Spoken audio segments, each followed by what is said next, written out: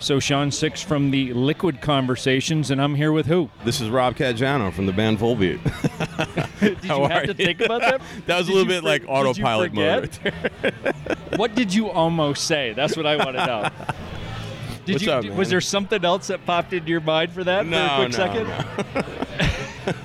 It's always good because that's like the first response. You're like, no, wait a minute, who am I right now? No, it's just I've done it so much the past few days with like IDs, like radio IDs and stuff. So it's kind of like it's a little bit like robotic just now. Okay, so we'll talk about that. Is it still fun for you? Absolutely, yeah. I wouldn't be sitting here talking to you if it wasn't fun. Do you still feel like the kid that like never grew up doing this? Absolutely, yes. So, I mean, there's always one point in your life where you have the option to take one path or the other. Yeah. Where in your life where you thought that being a guitar player in a rock band was going to be a viable career choice? I was about 8 or 9 years old, and that was it. I basically went with my mom to the local flea market, the Yonkers flea market, Yonkers Raceway flea market, yep. And there was a vendor selling a bunch of heavy metal stuff like vinyl, wristbands with the spikes, and all that stuff back in the back patches, all that stuff from back then. And I remember getting AC/DC Back in Black. That forged your future, right there. Yeah, well, that definitely helped. Shook my world. and the next week, I'll never forget it. The week after that, I got Van Halen 1, and that was it. I mean, I was. You were like, okay, so I have Angus and Eddie, and this is pretty much going to be my entire life. Yeah, right here. That sealed the deal for sure for me. So, like I was saying off mic, I wanted to talk about, agreeably we could all say that there's something wrong with music. Something wrong with music? Something wrong with music. Okay. That what we thought was the plan, the pattern, whatever it was that we all grew up on thinking that music was great, something has changed. And the idea of how technology has changed music, it's changed how we make music, it's changed how we listen to music. It's made the process better and easier in many ways, but it's also killed it in many ways. And that's kind of, how do I say this? It's basically it just depends on who's making the music. I mean, it's like if you know what you're doing and you have a handle on that stuff, and you could use technology to your benefit, or you can go overboard and be really super lazy, right, and rely on the computer and suck all the life and soul out of your music. Well, and that's the thing. We're in a point in time right now where all these people that are making music, well, I shouldn't say all, but there's some people that are making music now are taking that easy way out, that lazy way out, and they're not putting in their dues. They're not paying, they're not slugging it away in some club in the middle of the Bronx. Like Right. Yeah. And so that's changed music. It's like people expect that they're gonna go to Guitar Center, spend $5,000 on equipment, record an album in grandma's basement, and they're gonna be on Warped Tour the next year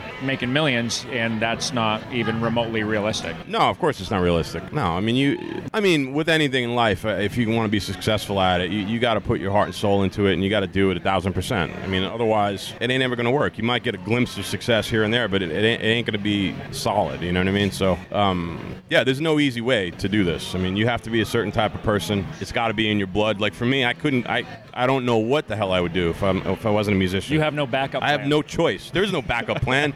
Hell no. That's it. I'm a musician. It's in my blood, and that's it. I can't do anything about it, even if I wanted to. So if tomorrow, if everything went to shit, and you're like, okay, I have to find something else to do, what would you do?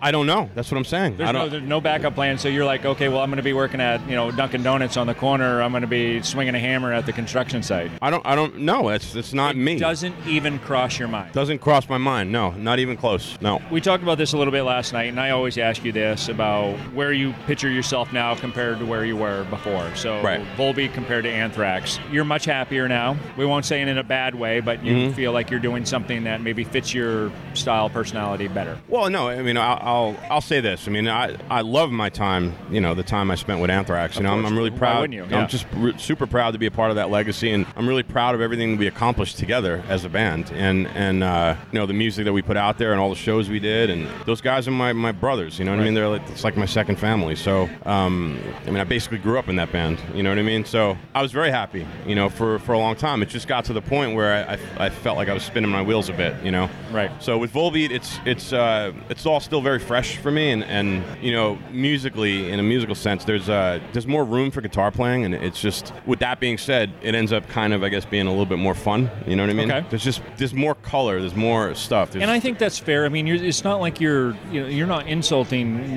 Anthrax by any means whatsoever saying that. It's just that at your point in time right now, that works better for you creatively. I mean, and there's also something to be said for the Anthrax stuff, where, you know, a lot of it was you know, aggressive and challenging. You know what I mean? Which I love as well, you know. So yeah, but I think Volbeat is a very well-rounded gig for a guitar player. You know, there's a lot of stuff to do, and it's just a lot of fun. And I might add, there's chicks in the crowd now, so it's fucking great.